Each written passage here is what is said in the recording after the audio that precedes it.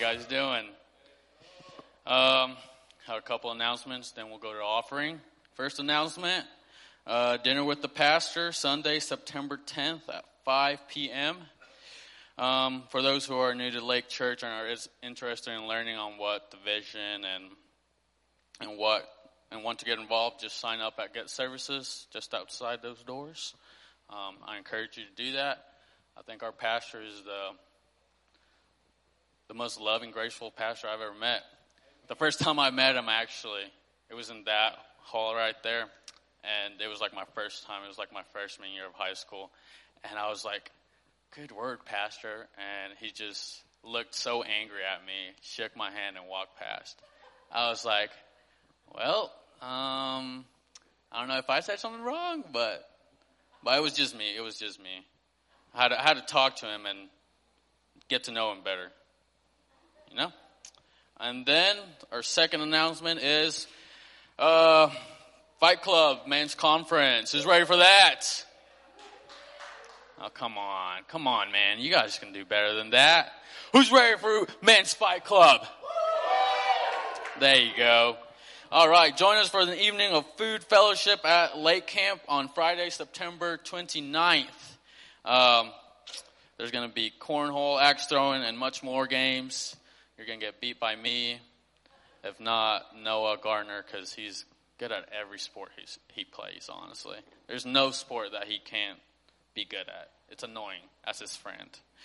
And then they will provide T-bone steaks for you to cook on the open flame grill with sides and drinks, and it only costs $25. Hey, $25 for steak and sides? You can't beat that. and some fellowship. Come on now. All right. And then our third announcement is the Rise 2023 conference, October 15th through the 18th. Ministers' morning sessions are going to be open to all who serve the body of Christ, 10 a.m. to 12 p.m., Monday through Wednesday. Evening services at 7 p.m. All services are open to everybody. Evening. I encourage you to be there. It's always a powerful time through those nights, and I think you just get to see so many chains broken, people's eyes open to what God really has for each and every one of us. And even, like, if you think you're good at where you're at, you're not. Don't be comfortable. We gotta move forward. The standard is Jesus, just like Pastor Greg says. And now let's get ready for offering. Yeah? Yes. I think we do things differently. So offering is going to be back there in the bucket. If not, there's the number, 84321. If not, there's the app. You can use all three.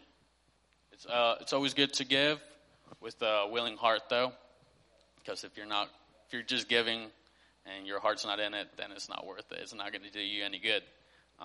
But I encourage you guys to give, especially to this church.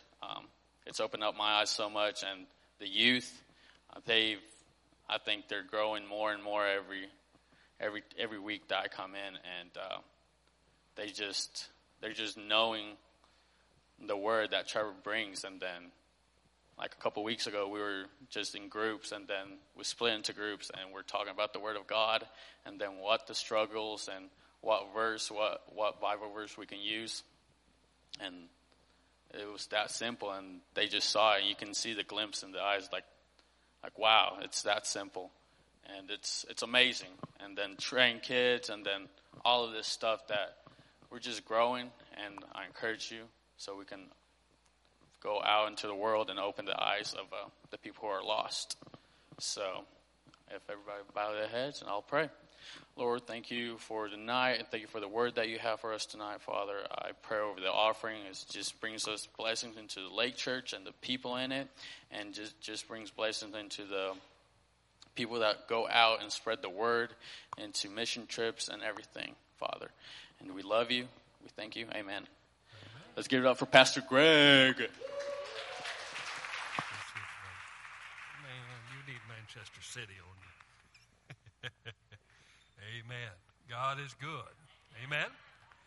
Well, Karen and Rebecca and Tammy are back and home, and they're resting, of course. 30 hours of travel, can wear a person out. And Bob is hitting the ground running. He started ministry that weekend. He left on a Thursday at 3 o'clock and was there by Friday evening and was already at it. So we want to continue to lift him up as he is ministering and going from city to city. And so we're going to do that, amen, as a church family, and that he'll have a productive time, and that God will make the connections that need to be made. Amen? Can we believe God together? Amen. Father, we just give you praise. We thank you for Bob. We thank you for Step of Faith. We thank you for Leela. We thank you, Father God, for the call that you have upon their lives. And we partner together with them right now to stand in the gap and to come into agreement with all that you've spoken over their life. And we declare in the name of Jesus that his ministry will be productive, that it will be effectual, and that it will gain ground like never before. And Father, I thank you that you're going to redeem the time. That means you're going to speed some things up. You're going to connect with connections that will take years off of the process in the name of Jesus. And we pray for supernatural encounters, financial distribution, and the receiving of vision and purpose and strategy so that they can make the best decisions on what to do in the future. We thank you for it. We thank you for protecting Bob and everything that he does and everywhere that he goes. We call every vehicle into the ministry. We thank you that there's help from the sanctuary protecting him right now in Jesus' name, and that he'll come back safe to us and rejoice and tell us of the good things that God has done. And we ask this in the name of Jesus. And everyone that agrees with that prayer, say amen. Hallelujah. Can anybody guess where we're going to be tonight? Amen. Hallelujah. Ephesians chapter 5, I believe, is where we're going to start. But we'll probably go back to a little bit to 4, but 5. Ephesians chapter 5. And I think we'll just start about, let's see here. Let's start with verse 7. Now, the Apostle Paul has taken us into the more practical aspects of this letter and of who we are in Christ, so that we can see and know and understand how what he's told us in the first 3 chapters can become a reality in our lives. Because it's not just enough to know something mentally.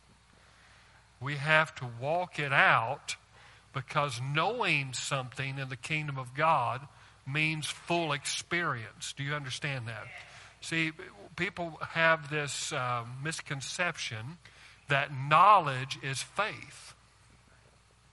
Knowledge is not faith. There's a lot of people that have a lot of knowledge, but they have no faith whatsoever. Faith is experience. We walk in by faith to what we know to be true. Amen? So that means that it modifies the way we speak. It modifies the way we act. Our acts are in accordance with what the Word of God says, not contrary to. Okay? And that means that we're walking in revelation knowledge. Amen? And when we walk by faith, we will experience. And our faith will become sight. Amen? And it's wonderful when you pass over and you're in the experience aspect of it. Because I know that I've experienced that here in the last month or two, and it's good to look back and to say, that believing part is over. I'm in manifestation. Amen? And that's a wonderful thing. Amen? And praise God, that should be a part of our life, every day of our life. We should begin by believing God every day, and then walking it out by faith, saying the right things, doing the right things, making the right decisions based upon what we believe, not based upon what we feel, or not based upon our circumstances and what we're experiencing in a moment, but resisting that and believing in a higher level of living. And praise God, our faith will become sight. Amen? And so he begins to talk about some pretty seedy things we talked about last week. Sexual immorality, gossip, slander, all these things that are prevalent in our culture today. He tells us to abstain from them, to resist them, and to walk above them. Amen? Because we are no longer people of darkness. We are light in the Lord. So we need to walk as children of light. That means we're no longer ignorant. Darkness just simply denotes ignorance. Walking in ignorance towards the revealed will of God for our lives. Well, guess what? If you're born again here tonight, and I assume majority of you are, because it's a Wednesday night, but if you're not, well, nobody else would be here on a Wednesday. Come on now. But if you're not, praise God, you can get saved tonight. Amen? You can come into the light of life. But as a believer, you are never in the dark.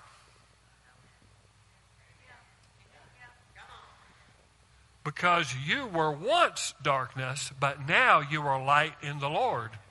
Now you can choose to be ignorant if you want to. You can choose to be in the light of life and still walk as an ignorant person. Come on now. There's a lot of that going on. But notice what he says. He says, therefore, do not become partners with them, those that are into these things that we talked about, into, sexual immorality, into, immoral and impure things. He says, don't partner with them. That doesn't mean that we can't fellowship and have friends, because we'd have to be outside of the world to separate from the lost and those that need God. Amen? We are to go in with an ambassador mindset. You understand what I'm saying? We go in with a mission. We don't go in to be like them. We go into, we're in the world, but we're not of the world. Amen? So that means that I don't separate from sinners, because Jesus never did. But what I do is I don't partner. That means I don't go into business with them, and I certainly don't get married to them. Let me say that over here. I don't get married to them. Amen? Well, I think I can save him. I think, she'll come around, after we get married. She'll come. I've heard these things. I've heard them multiple times. It doesn't work. Doesn't work. The Bible tells us to not be unequally yoked.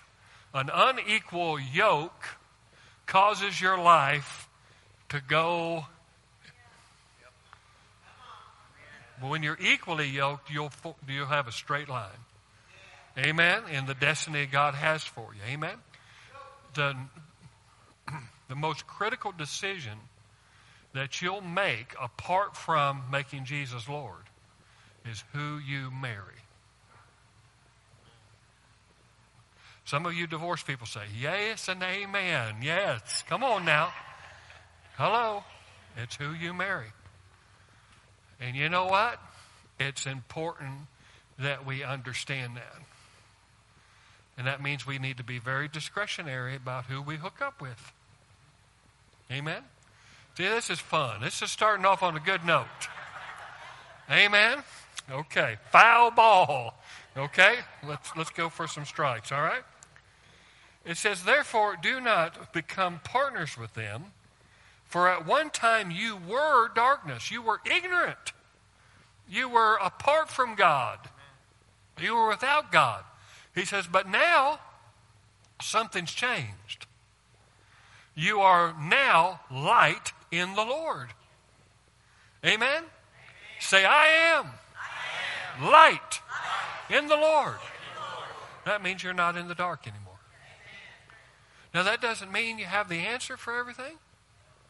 It just means you know the answer for everything. Amen? I remember there was a young lady. She was facing some decisions after graduation, and she was deciding which school to go to. And she came to me and she said, I need to decide which school I'm going to go to. And it was a couple of schools, and I almost told her neither, Stay away from those sanctuaries of Satan. But anyway, she said, I need to know. And I said, you need to stop seeking an answer and seek the answer. Do you understand that? And that's true of everything. See, we pray to get an answer. That's the wrong thing. You worship and praise the answer, which is Jesus, and then you'll get an answer. Amen? Because there's just some things that you're not going to find in the Scripture, like whether to move to another place, or whether to take this job or that job. You're not going to see, thus saith the Lord, you're supposed to take that job. It's not going to say that. As many as are led by the Spirit of God, they are the sons of God. How you're led by the Spirit of God is where your focus is at. If your focus is on Jesus, then you will begin to focus on the answer. When you focus on the answer, you'll get answers. Amen? But if you're focusing on your problem and you're begging God, come on now.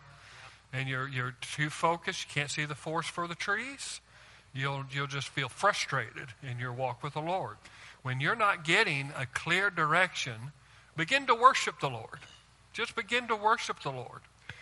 Open yourself up and get the wells of salvation pumping and priming, and I guarantee you, you'll get direction. Amen? I can guarantee you. God is not withholding from you.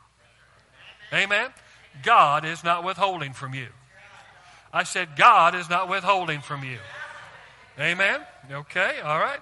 He says, walk as children of light, for the fruit of light is found in all that is good and right and true. So we know we're walking in light when it's good, when it's right, when it's true. We know we're not walking in light when it's bad, when it's false. Didn't know it was Sesame Street tonight, but we got to go over these things. Amen? See, when we're walking in the goodness of God, we're walking in the light of God. When we're walking in the righteousness of God, we're walking in the light of God. When we're walking in the truth of God's word, we're walking in the light. When we're not in those things, we're walking in darkness. Okay?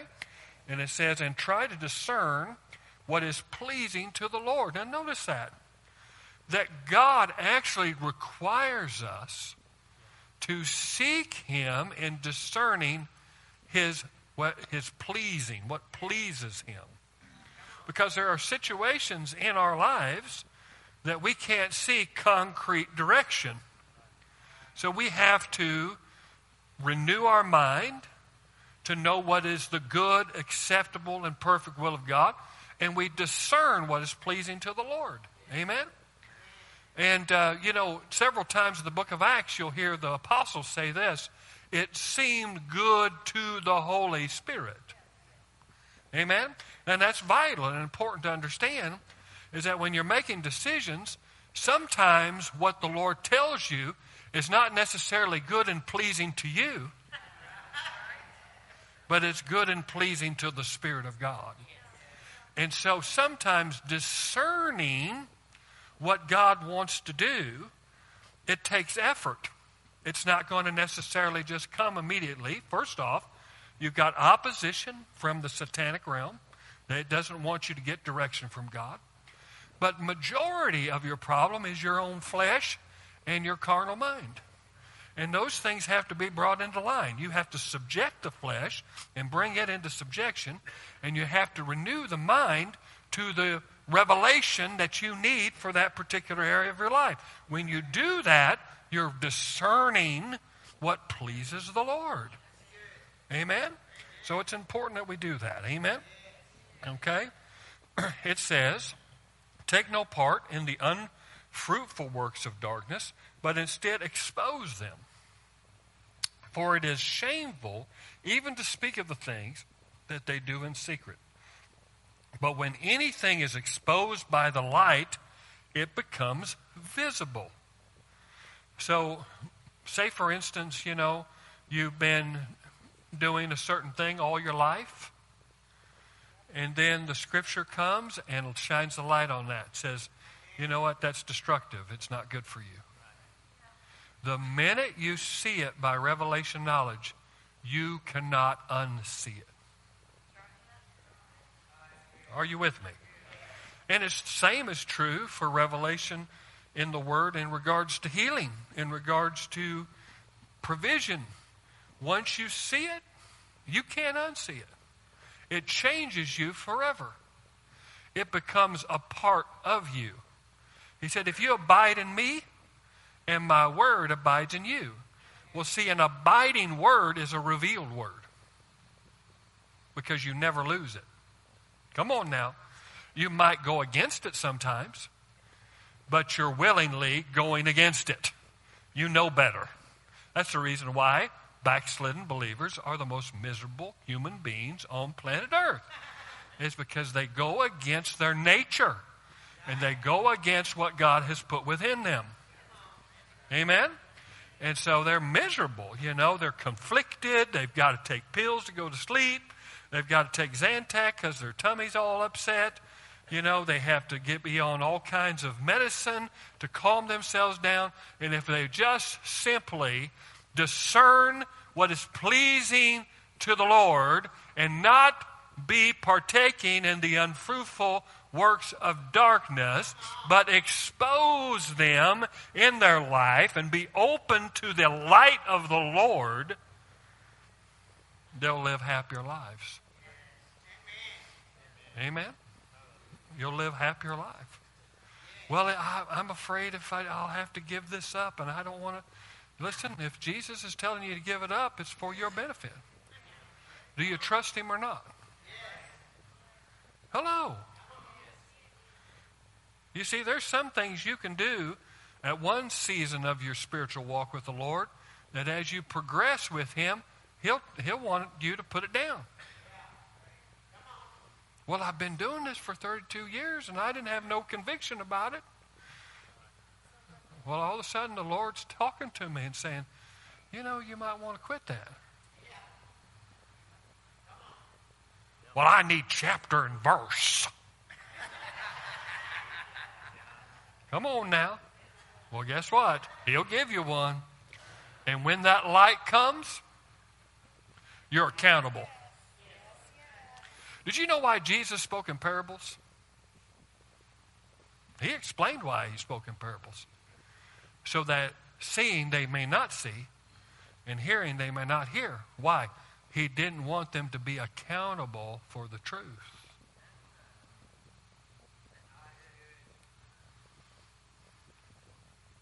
But he told the disciples, but you know it. I'm plainly teaching them. So guess what? They're accountable.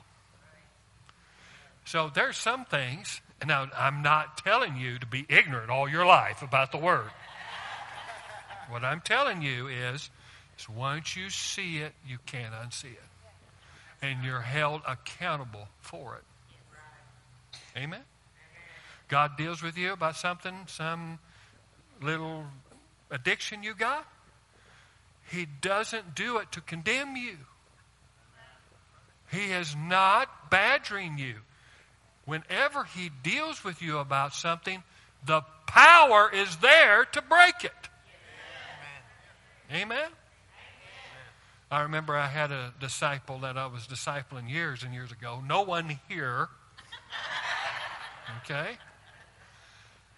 And he came to me and he said, Pastor, I want you to just expose all my flaws. I want you to write them all down, and we're going to have a meeting, and we're going to sit down, and we're going to get this stuff ironed out. And I said, no way, Jose. Hello. Because that's not my place. And God may not be, I may see something in you that needs some changing, but maybe God's not dealing with you about that yet. I'm not the Lord. Come on now. That's the reason why we're not the judge.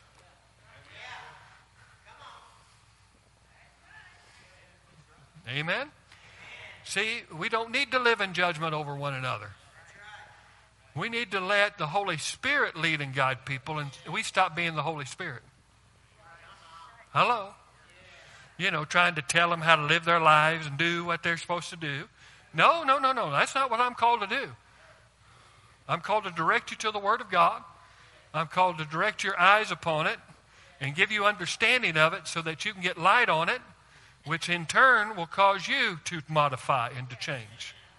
It puts the Holy Spirit where He's active through the ministry gift to be able to reveal certain things to you to where you can make a decision of empowerment instead of condemnation and guilt. See, there are denominations that put heavy burdens and responsibilities on their people but don't equip them. And so they don't tell them how to live victorious. They don't tell them what the Word says about who they are in Christ, and they're the righteousness of God in Christ. They put heavy burdens on them. And when correction comes, people retreat into condemnation and guilt and shame. And majority of believers are swimming in that stuff. And they look to they look to their leadership as principals. Landlords. Come on now. Wanting the rent. You know what I'm saying? And that is not the way it's supposed to be. See, edification is what we're here to do. It's through edification that we get revelation that sets us free. Amen? The Apostle Paul in 1 Corinthians, I'm preaching way better than you're saying amen. In 1 Corinthians, these were the most licentious bunch in the Scriptures. They were sexually immoral. They were perverse. They were operating in spiritual gifts, but had no control, no ability to restrain themselves in carnality. But did the Apostle Paul sit there and say, you sorry dogs, you need to pray more. You need to witness more. No, he said, don't you know who you are? Don't you know where God put you? Don't you know what Jesus did for you? See, he always calls them up to that divine standard. And when you see someone failing and not doing very good, remind them of who they are. Don't downgrade where they're at. Don't you know you're a child of the King? Don't you know you're the righteousness of God in Christ Jesus? Don't you know that you're the apple of God's eye? Don't you know that you're more than a conqueror? Don't you know that you are an overcomer? Don't you know that you have the faith of God that moves mountains? Don't you know that the love of God's been shed abroad in your heart? Don't you know that you're forgiven, set free, sanctified, justified by the blood of... Come on. That's what brings people out. Not, you'd be a pretty good Christian if you'd stop that. Oh, I'm preaching better. Hello? We've told you this many times. What the Apostle Paul responds to negatively is works-based, religious expressions of Christianity. He deplores it.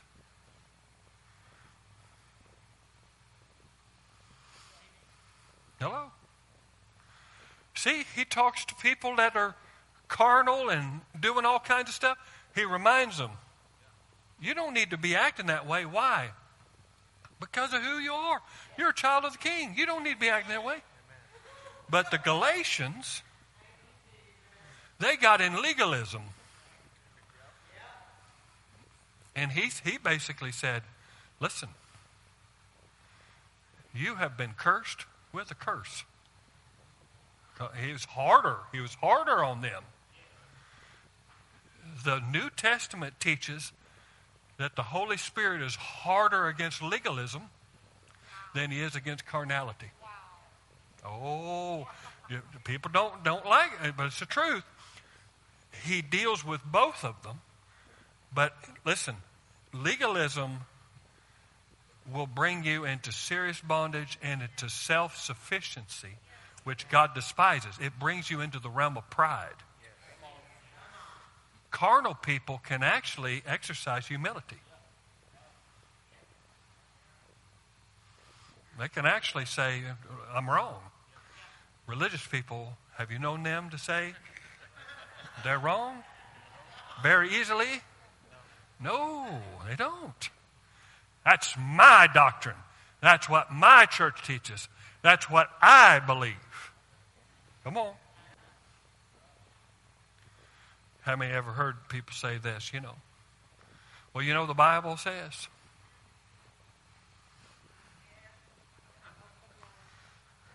And then they say something that's not in the Bible.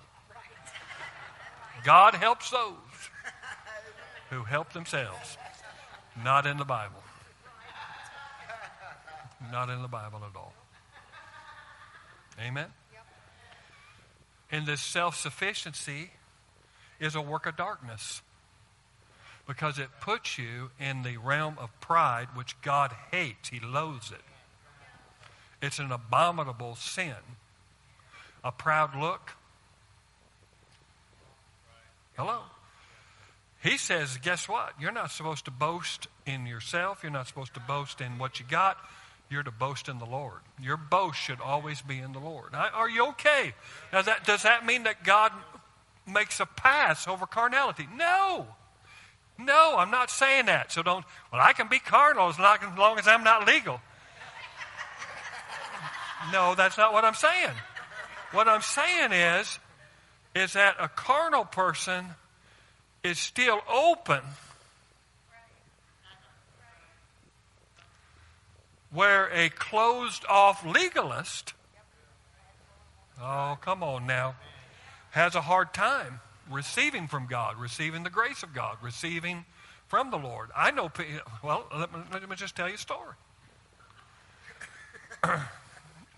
There was a lady that came to church every time the door was open. I mean, she was there, tithed, gave, served in the nursery.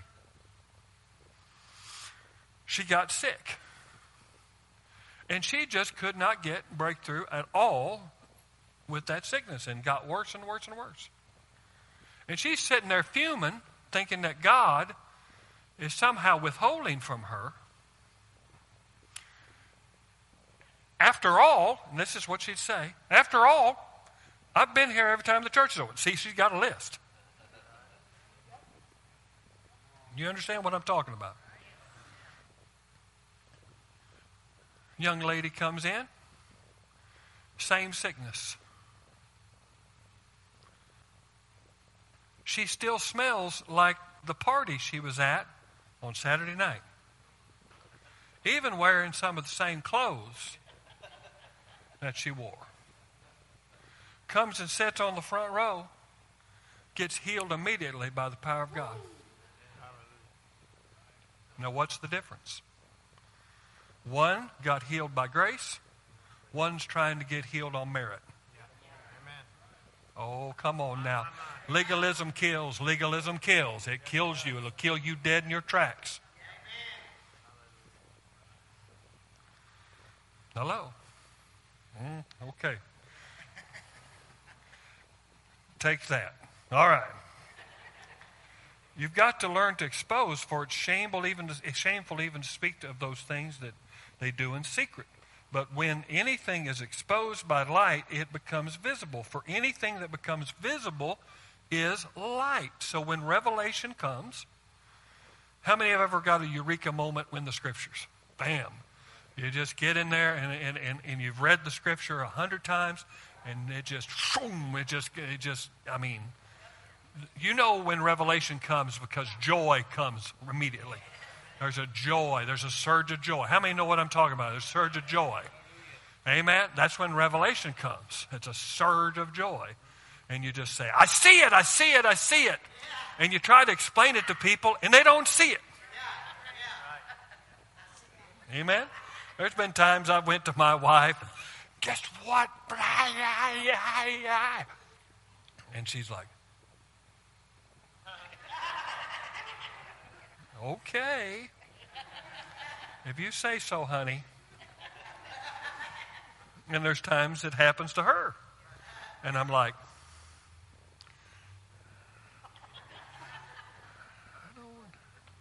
okay. Don't see it. Come on now. Because it's very personal. It's very personal. See, you know you're growing in God when you should have been there moments with Him. Where you have moments with Him that you can't really tell. Have you ever been with your best friend and you've had this funny inside joke and you laughed about it for 3 hours? And you try to tell someone else the story and they're like, and you say, well, you had to be there. Well, you know you're growing in God when you have a lot of you had to be there moments, because God likes to have those moments with you where it's just between you and Him. Come on now. Just between you and Him. Amen? Because when it becomes visible, it becomes light. See, when a truth becomes visible, it becomes light to you. And light and life go hand in hand in the Scripture. So that means when light comes, life comes. Get that. When light comes, life comes. When light comes, life comes. Are you getting this? When light comes, life comes. Amen? He says, therefore it says, awake, O sleeper, and arise from the dead. Now notice this. He's talking to Christians here. Did you know that you can be asleep? And you can be asleep so much spiritually that you look like you're dead? He's talking about carnal believers. He's talking about believers that are not walking in the light of life. He says you're asleep, and if we had a bunch of bodies here that are dead and someone's sleeping in the middle, you couldn't tell the difference. You think, is this one dead too? You know, you'd have to put, a mirror under their nostrils. See if their nose hairs are rattling. You know what I'm saying? Come on. And there's a lot of believers that are comfortable among the dead.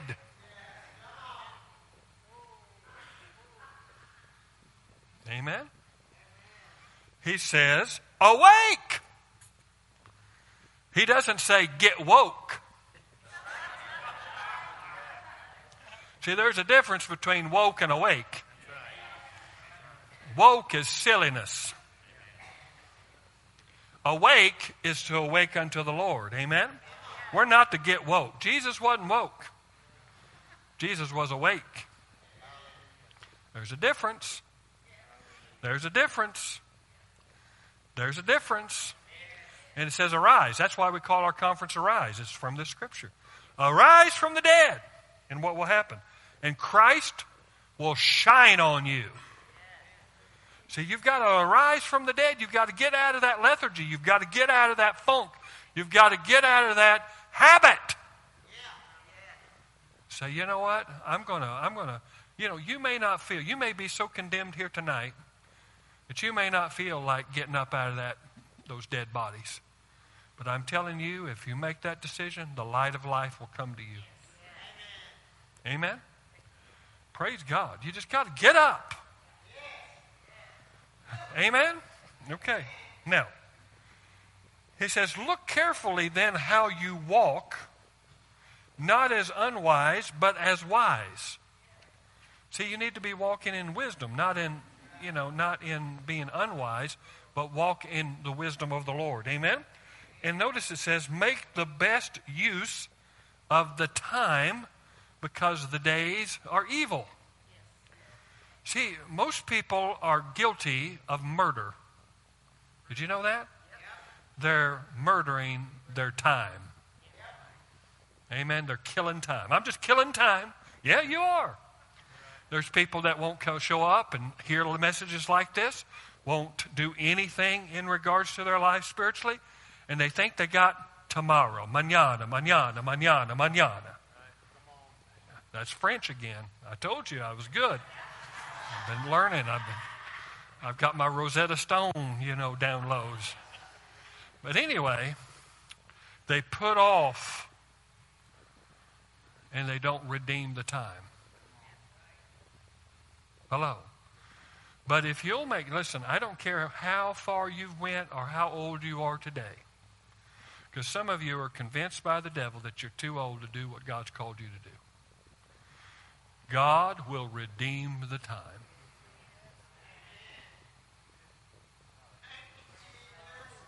Come on now. He'll redeem the time. Well, I've been backsliding for about 10 years, and he called me back, 20 years ago, and I just ran away from it. He'll redeem the time. God can do in a week what it takes a lifetime. Amen? He can make stuff happen. Amen? I just think about Pastor Bob. Him and Leela had a ministry stole from them. Now, they don't tell that story because you know what? They've dealt with it. We've all dealt with it, amen? And it's under the blood. But guess what? It looked like that was never going to happen again. Oh, come on. I'm encouraging you here. It looked like the Philippines was closed off. Other than having relationships over there, everybody that they had invested in was influenced to not fellowship with them. And they could only fellowship with them. Is it okay if I say this? They could only fellowship with them in secret. Because the organization that they were a part of told them if they had any fellowship that there would be ramifications. Now, Bob and Leila did nothing to deserve that whatsoever. It was just control and manipulation. Come on, this stuff makes me mad. I remember I was at their house in 2001, and we were sitting around the living room. You remember this, Leila? And we laid hands on Bob and prophesied over him that he would have a Bible school. He would have a ministry that would go in all through Southeast Asia, right? And that was, and that he would raise up many sons and daughters. They would both raise up sons and daughters, and they would be shipping people out all over the Southeast Asia region, which included Korea, included Japan, included all that, Taiwan, all of that. And because Filipino people can go anywhere. They work in fields where they can go into Muslim countries, they can go in anywhere. And that they both would be a great part of that. Well, then all of a sudden something happened. Man got involved. Hello? And when man gets involved, they mess things up. And instead of working with people and trying to restore and trying to keep what was going, they went a different direction. And it caused them to be pushed out and displaced. Come on now. And so here Bob is. Now, Bob just turned 67. Okay? And if you know Bob, he don't act 67. He acts 37. Amen? But right now, through a series of events over the past 2 years, God is redeeming the time. Now, if he's going to do it for Bob and Leila, he'll do it for you. Amen? Because the days are evil. So if the days are evil, see, most believers don't believe the days are evil. They don't believe it. Otherwise, they'd live differently. Listen, if you believe the days are evil, you want to be discipled. You want to be in church. You want to be serving the Lord. You want to be being equipped. You want to reach the lost. You want to. You stop making excuses. People wondering where you're at. Hello? See, what's so bad about it is you think Jesus is okay with it. No, they're looking at me meanly. Do you think Jesus is okay with it? Well, he's gracious and merciful and he loves me and he does. It's all that. But he's not okay with you not doing what you're called to do. He's not okay with you not taking your place. He is not okay with you not praying. Oh, I'm going to take a drink. Hopefully you put some Baileys in this to help me get through this. Good high quality H2O. Amen. He's not okay with it. He loves you. He cares for you. And he's constantly saying, don't you know who you are? Don't you know who you are? Don't you know what you have? Well, I'm convinced people don't understand the days are evil. Just because you're not experiencing opposition right now in this season of your life doesn't mean you're not going to.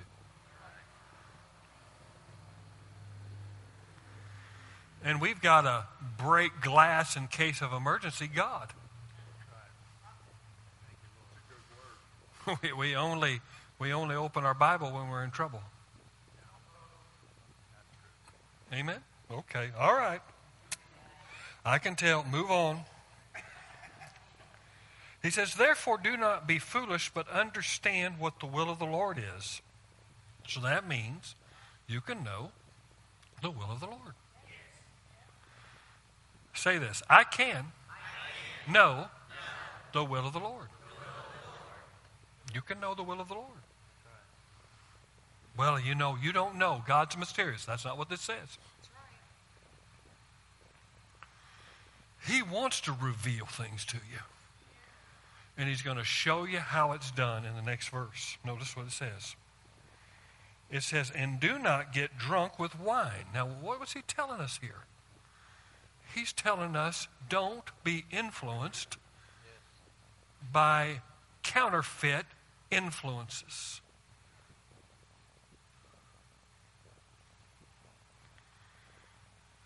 How do people deal with life many times? When it gets hard? When they've had dreams taken away from them? They go to substances. It's not just talking about wine and beer and things of that nature. It's talking about anything that you go to assuage, you see, your ability to know the will of God. You're numbing yourself. Come on now. He says, don't be drunk with wine where is in excess, or dissipation, as one translation says. But be filled with the Spirit. Now, if you read this in the Greek, it says, but be being filled. Very important, because some people say, well, I went up and I got prayed for and I was filled with the Spirit and I spoke in tongues. So I'm glad I got that off my checklist. It's one of the greatest experiences of my life. And they make it an event. And it's not an event. It's a perpetual walk. Be being filled. Now I remember Pastor David, he used to say this. He says, why do we need to be being filled? Because we leak. Circumstances, when we exert circumstances and use our faith against certain circumstances, we can come into a place of depletion. Now, the Holy Spirit is never depleted. Come on now. The Holy Spirit is never depleted, and the Holy Spirit resides on the inside of you. But He has made it to where it is a requirement of us to be put in a position of being filled. That means that we are to pray in the Spirit continuously to be energized and edified and built up. Come on now. And that we should constantly be in a position of being filled. We should take moments out of our day praying in the Spirit so that we can edify or energize our spirit. Our spirit is dependent on the Holy Spirit. Amen? And even though our spirit is like Jesus, God has put it to where we have to have a dependency on the Spirit of God in order to exercise the strength we need to live this life. And where people will go to counterfeits, like the weed store. Hello. Or, the liquor store. Or the beer cave. Come on now. I've caught some people in the beer cave. I'm getting my Coke Zero, and here comes somebody from the beer cave, and it's like they don't know what to do. Come on now. How many have ever had that? I hate to go to Walmart. Because I'll see people I know and they'll turn their carts and move because they've got stuff in that cart that they don't want me to see. Come on now. I'm fine with it. I've sat and talked with them many times. They've had various sundry items. And, I just bless the Lord, No condemnation. I'm not here to judge you or anything like that. But I'm telling you, there are people that are using substances to help them through the difficulties in their life. And he clearly tells you that that is a substitute for what is really yours in Christ Jesus. And that I'm just going to tell you what he says. If you're using counterfeit substances, you are called foolish. Hello. He says, don't be foolish. Now notice it says, but be being filled with the Spirit. And he tells you how to do it. Okay? Notice it says, speaking, I like the King James better than this, because it says addressing one another. But it says, speaking to yourselves. That's really what the Greek says. Speaking to yourselves. Guys, it doesn't matter what the world says. It doesn't matter what the devil says. It matters what you say. Amen? What are you saying when trouble comes? Are you speaking the problem?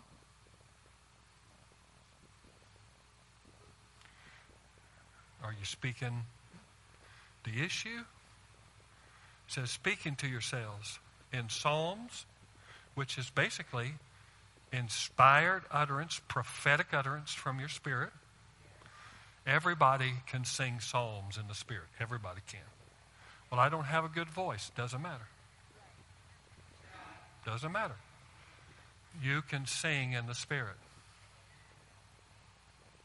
Come. See, this is where people miss it. One of the things that my pastor taught me was he taught me about the song of the Lord. And this is very important for you to understand, is that when we start our day with prayer, and we start praying in the Spirit, he said he would pray in the Spirit until he got a song. How many know what I'm talking about? Yeah. Come on. Some of you are looking at me like a deer in headlights. You pray till you get a song. Amen? And it doesn't have to be Lennon and McCartney. It doesn't have to be, come on now. It can just be a scripture. It can just be something. It can be, I love you, Lord. When it's sung in the Spirit, it's light and life. Do you understand what I'm saying? And you can say, I love the Lord in everyday passing, and it not have the same light and life to it as if when you're in a place of worship and you say it, it has a tremendous effect upon your body, upon your mind. Demons tremble at that. Because you can say, God loves me. God, you can go through the motions and they're not bothered by it at all. They know where that's coming from. It's coming from here. But when it hooks into here, that's how you got saved. Is it hooked into here? Didn't hook into here. You didn't mentally assent to salvation. You believed in your heart and you confessed out of your mouth. And that's what translated you out of death into life. And they know that. And so what happens is when you start singing psalms, hymns, and spiritual songs, making melody in your heart to the Lord, giving thanks, this is what the enemy absolutely hates, guys. He hates it. I believe that's what happened to Paul and Silas. in the 16th chapter of the book of Acts.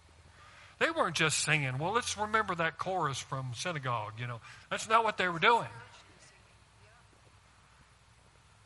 It wasn't that, okay, Jehovah Nissi, let's do that one. No. They were singing from their spirit.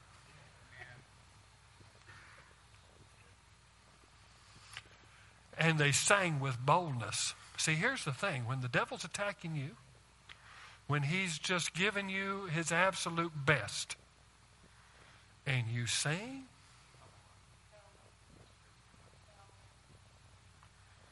and you worship when you're feeling bad, when you've got the bad report in front of you, and he begins to see you begin to swell up with the source that's on the inside of you,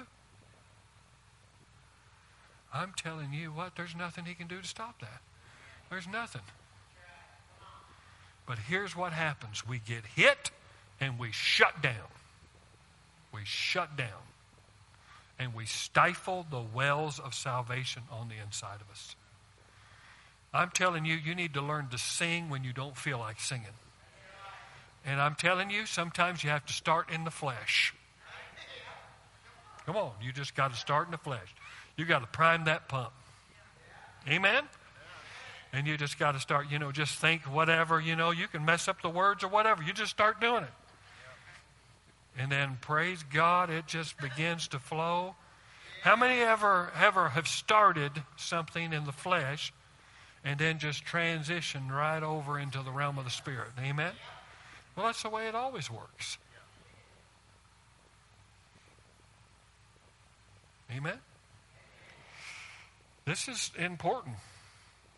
So, notice this is not just supposed to be done personally in your own life, but it's supposed to be done with one another.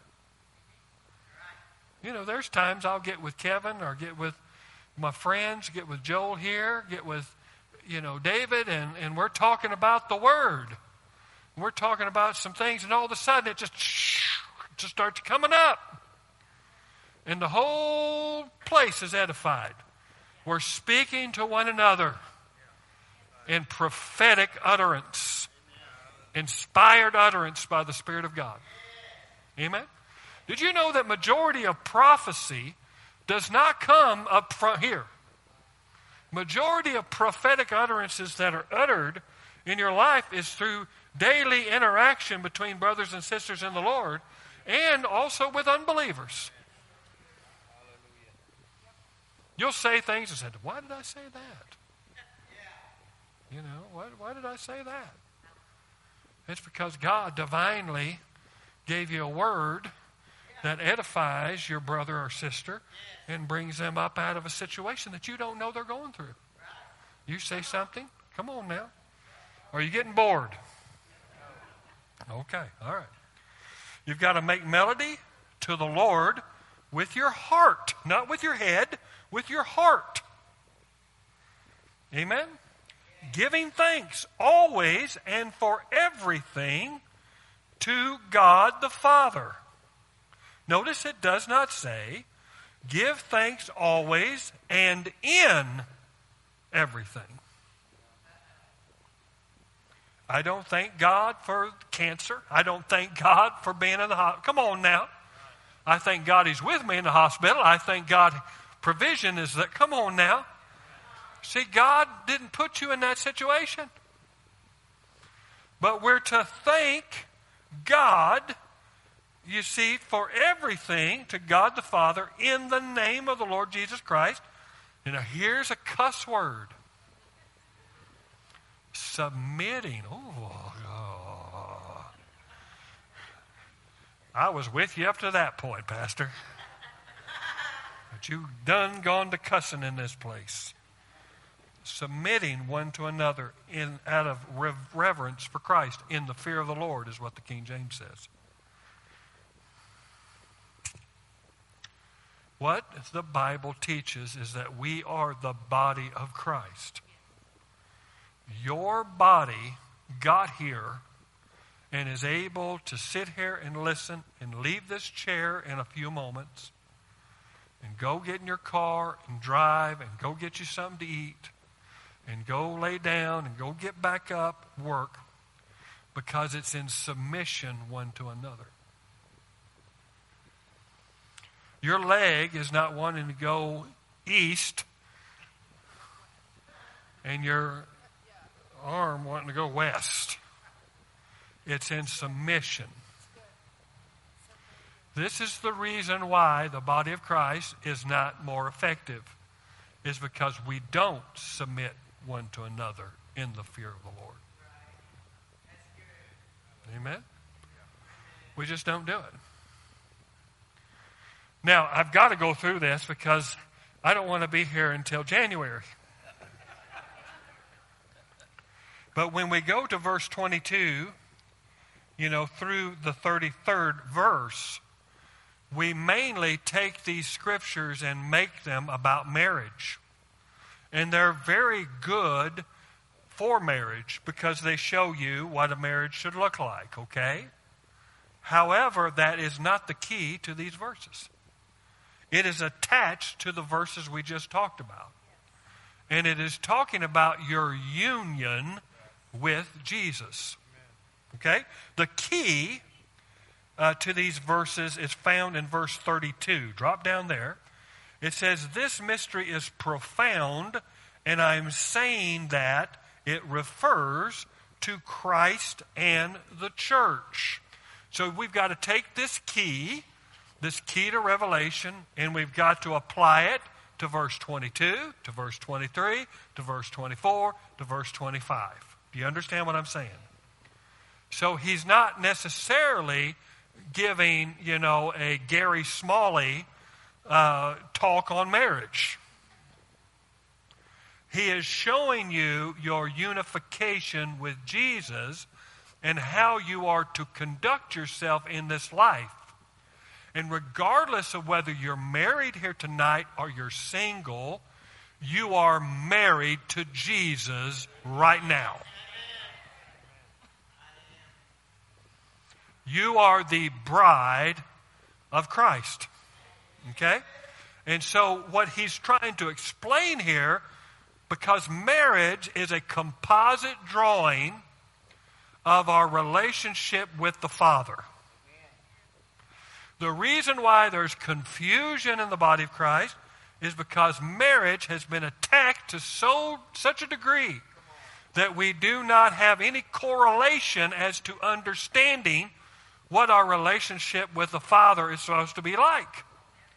We have just seen divorce. We've seen, all kinds of splintering, all kinds of roles reversing, roles changing, not understanding order, not understanding authority structure, and we begin to lose spiritual revelation that will cause us to walk in a higher level if we'll understand it.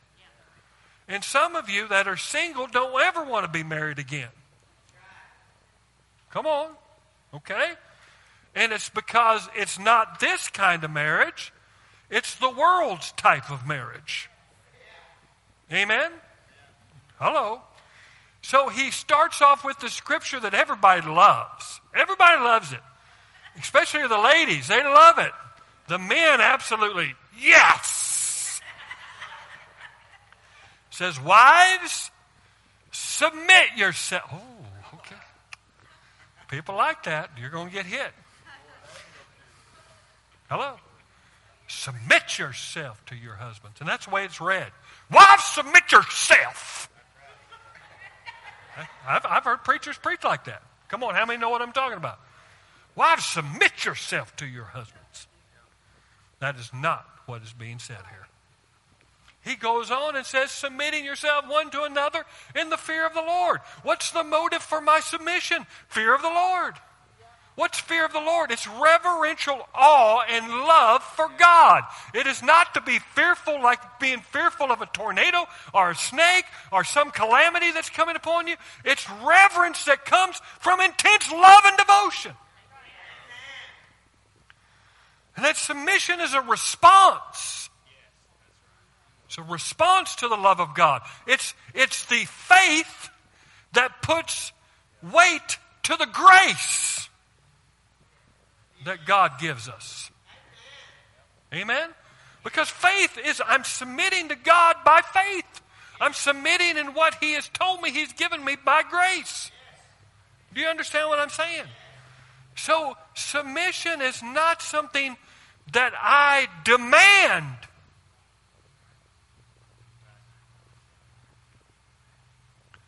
It's something that I must qualify for. Hello, come on. Oh, the ladies say, hey, hey, hey. Come on. Because it says, wives, submit yourself to your own husbands as to the Lord. Underline that. If you're not acting like the Lord,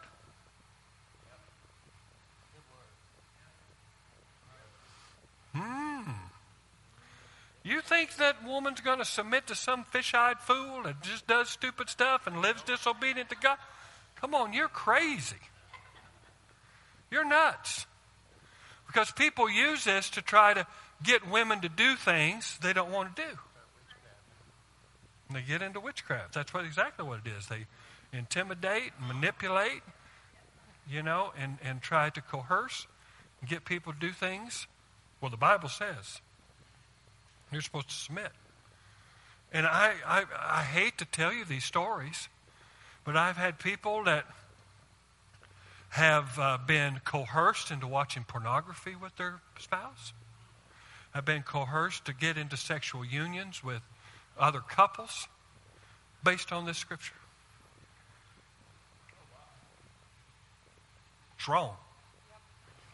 It's not the way it's supposed to be used, guys. Listen,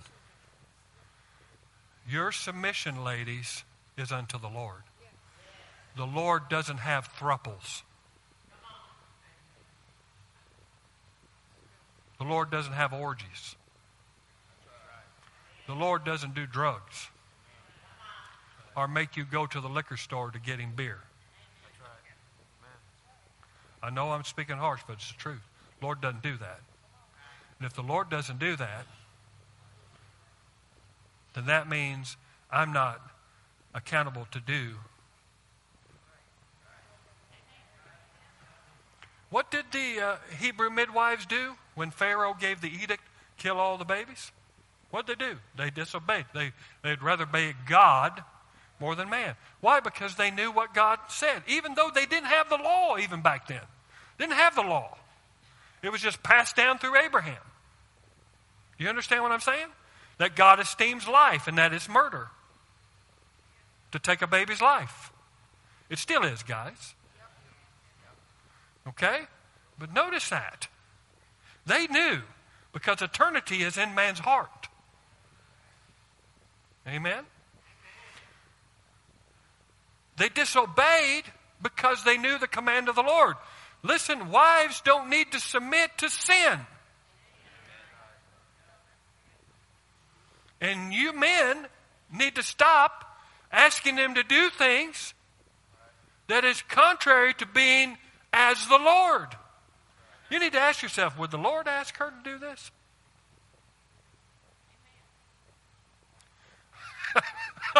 Boy, I'm getting some good response tonight. I'm just telling you. Hello. I'm telling you.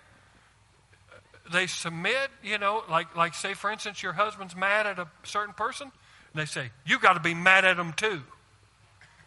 That's not biblical. That's not biblical at all. No, you need to say, no, you need to get over yourself.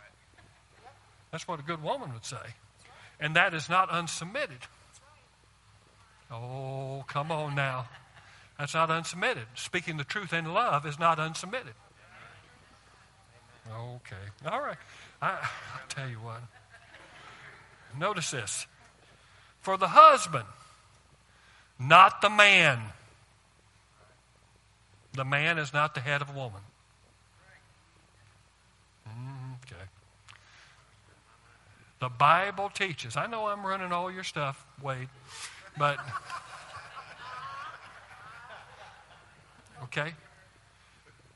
In Christ, there's neither male nor female. Okay? We're all equal. A marriage covenant is a covenant of agreement. And it means that I come into an agreement of submission. Men and women are equal in the eye in Christ. When they become married and come into a covenant, the woman comes underneath the covering, the physical covering of the man. Okay? For protection and provision in this life. And that's it. He is not master of her spirit. He is not Lord of her soul. Oh, come on now. She's the Lord's free woman. But she has chosen to submit herself under him for protection and provision. The reason why we don't have good relationships is because men fail to bring protection and provision, and women feel they're uncovered. They're uncovered. And when you're uncovered, it just feels like you're naked in the middle of the streets. Amen? Is this okay? Okay, all right, okay. All right. It says, for the husband is the head of the wife, not the man is the head of the woman. Do you understand that? Right. Even as Christ is the head of the church. Notice this, which is his body. We established that in the first chapter. And is himself its Savior. So it shows you what the covering is. Listen. You want your wife to submit to you? Become her Savior. Now, I'm not saying Savior like Jesus is Savior. I'm talking about you need to become her place of refuge. She needs to be able to run to you and know that you're going to protect her. She needs to be able to come to you and know that you're going to be there for her. You're in her corner. You are for her. You are not against her. You're not demeaning and talking down to her. You're not walking all over her. She's able to come and be herself, and you enjoy her because she's her. Amen? Okay? So you've got to become, like Jesus. He's the Savior of the body. Well, guess what? Provision and protection is part of that.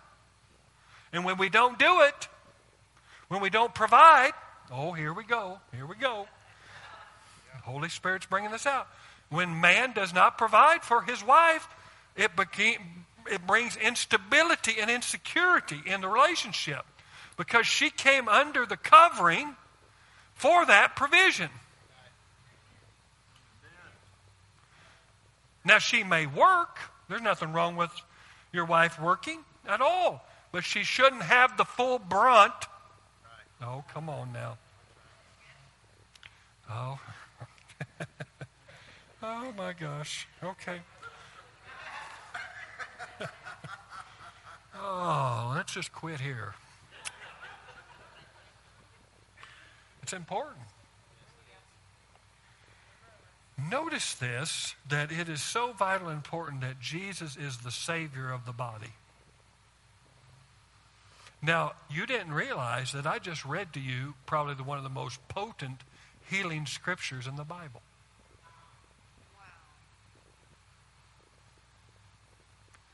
He is the Savior of the body. Amen? If you've got a pain in your body right now, put your hand on it and say, Jesus is the Savior of my body. Amen? Come on now. Jesus is the Savior of my body.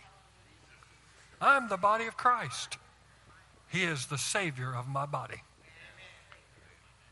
Come on now. Put your trust in it. That's a healing scripture I got through my journey. He began to show me. He said something else a little bit later that's just even more powerful. Notice this. It says, now as the church submits to Christ, so also wives should submit in everything to their husbands. In everything is in Christ. See, it's qualified. Honey, we're going to go rob a bank. No. No. That's not obeying in everything, because everything is in Christ. See, the everything that we submit to is in Christ. Christ doesn't rob banks. Christ doesn't cheat people or steal. Christ doesn't aid and abet, sinful behavior. Come on now. All right, guys. You guys are looking at me like I'm preaching at a prison tonight. Come on now. Don't look at me that way. Now notice this. Now, is it okay to go a little bit more? Okay, all right. I got your permission, right? Can I get 5 minutes? Raise your hand if I can get 5 minutes. 5, 10, 15, 20, 25, 30. Oh, that's an old preacher joke. That worked. It says, husbands, love, agape, unconditional. The love by choice, not by feeling. See, the reason why a lot of wives are in contention with their husbands is because they're not experiencing agape love. They're not experiencing agape love. They're experiencing conditional love. Love of the world. Love in the world. Where it's all conditioned, and if you're doing right, I'm okay with you, but when you mess me around, come on. Or when you do something I don't like, no, that is not the love that's talked about here. How many realize God loves us with agape love? He is agape love. Okay, so that means this. You can act a fool, and He still loves you. You can make a stupid decision, and He still loves you. You can sin against Him and His Word. Hello. And this is the kind of agape love we've got to have for our wives. Husbands, love your wives. Amen? As Christ loved the church. He has to qualify it. He has to qualify it. It's not just any love. I love you, baby. That's not going to work. As Christ loved the church. How did He love the church? He gave Himself. He gave Himself. There's a lot of people withholding themselves in relationships. There's a lot of husbands withholding themselves from their wife. Oh, there's just certain areas they won't allow them in. No, we got to give up ourselves. When you decided to marry that woman, men, you gave up yourself. Now, that's not popular today. In fact, they're coming to get me right now. Amen? Okay? Because this is not... See, this actually, I believe, is going to become hate speech. What I'm teaching you about the family right now and about our relationship between a man and a wife is going to be considered hate speech in the future. Because they have worked to disintegrate this principle. And if you disintegrate this principle, you disintegrate the building block for people connecting with God. The marriage is supposed to be a type and shadow of our relationship with the Lord. Okay? All right. Now notice this. I'm going to stop with this because I've kept you too late. That He might sanctify her. That means to set her apart. See, that's the thing. You can't have BFF women friends, men. She's your BFF. She's your ride or die. Well, we went to college together, and you're just going to have to understand, I like to have a little date night with my best friend, and it's just going to happen. Come on, I've dealt with this stuff. No.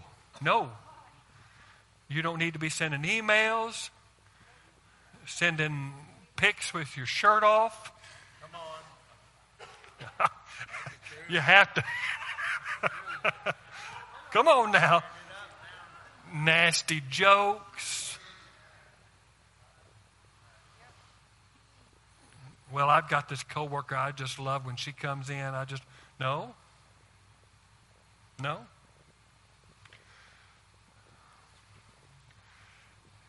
if a man comes to you and says, Wade, what's your type?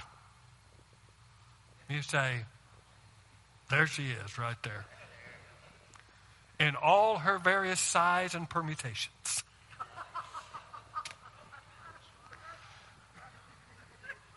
If she's got blonde hair, I like blondes.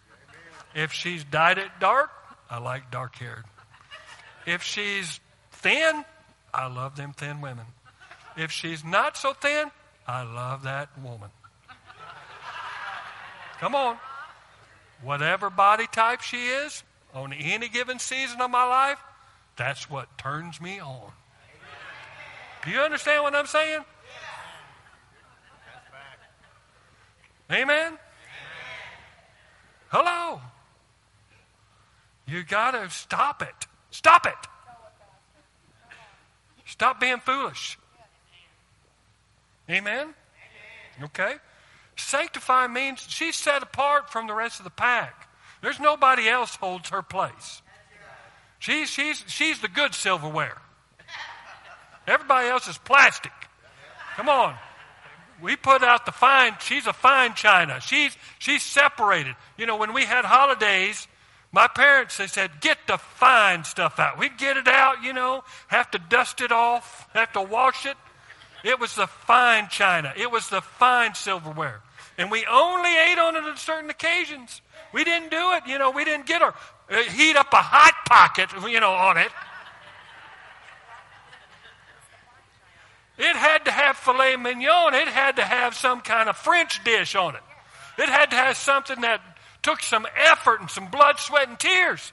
It couldn't be just a hamburger. Come on now. That's the way we're supposed to treat our wives. They're special. They're unique. They're set apart. I'm not going to say something to another woman that I wouldn't say to my wife. Okay, all right. Okay, and notice this. Notice.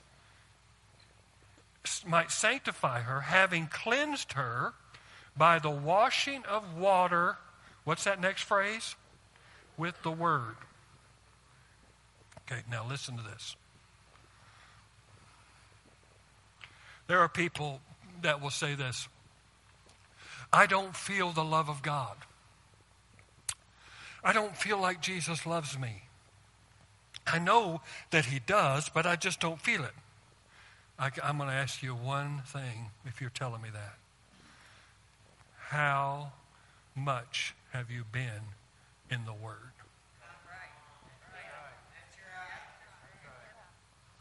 Listen, Jesus loves us through his Word. It's his Word that builds that love within us. It's his love that builds that trust. I read that word and I just sense the love coming in. And it's building me.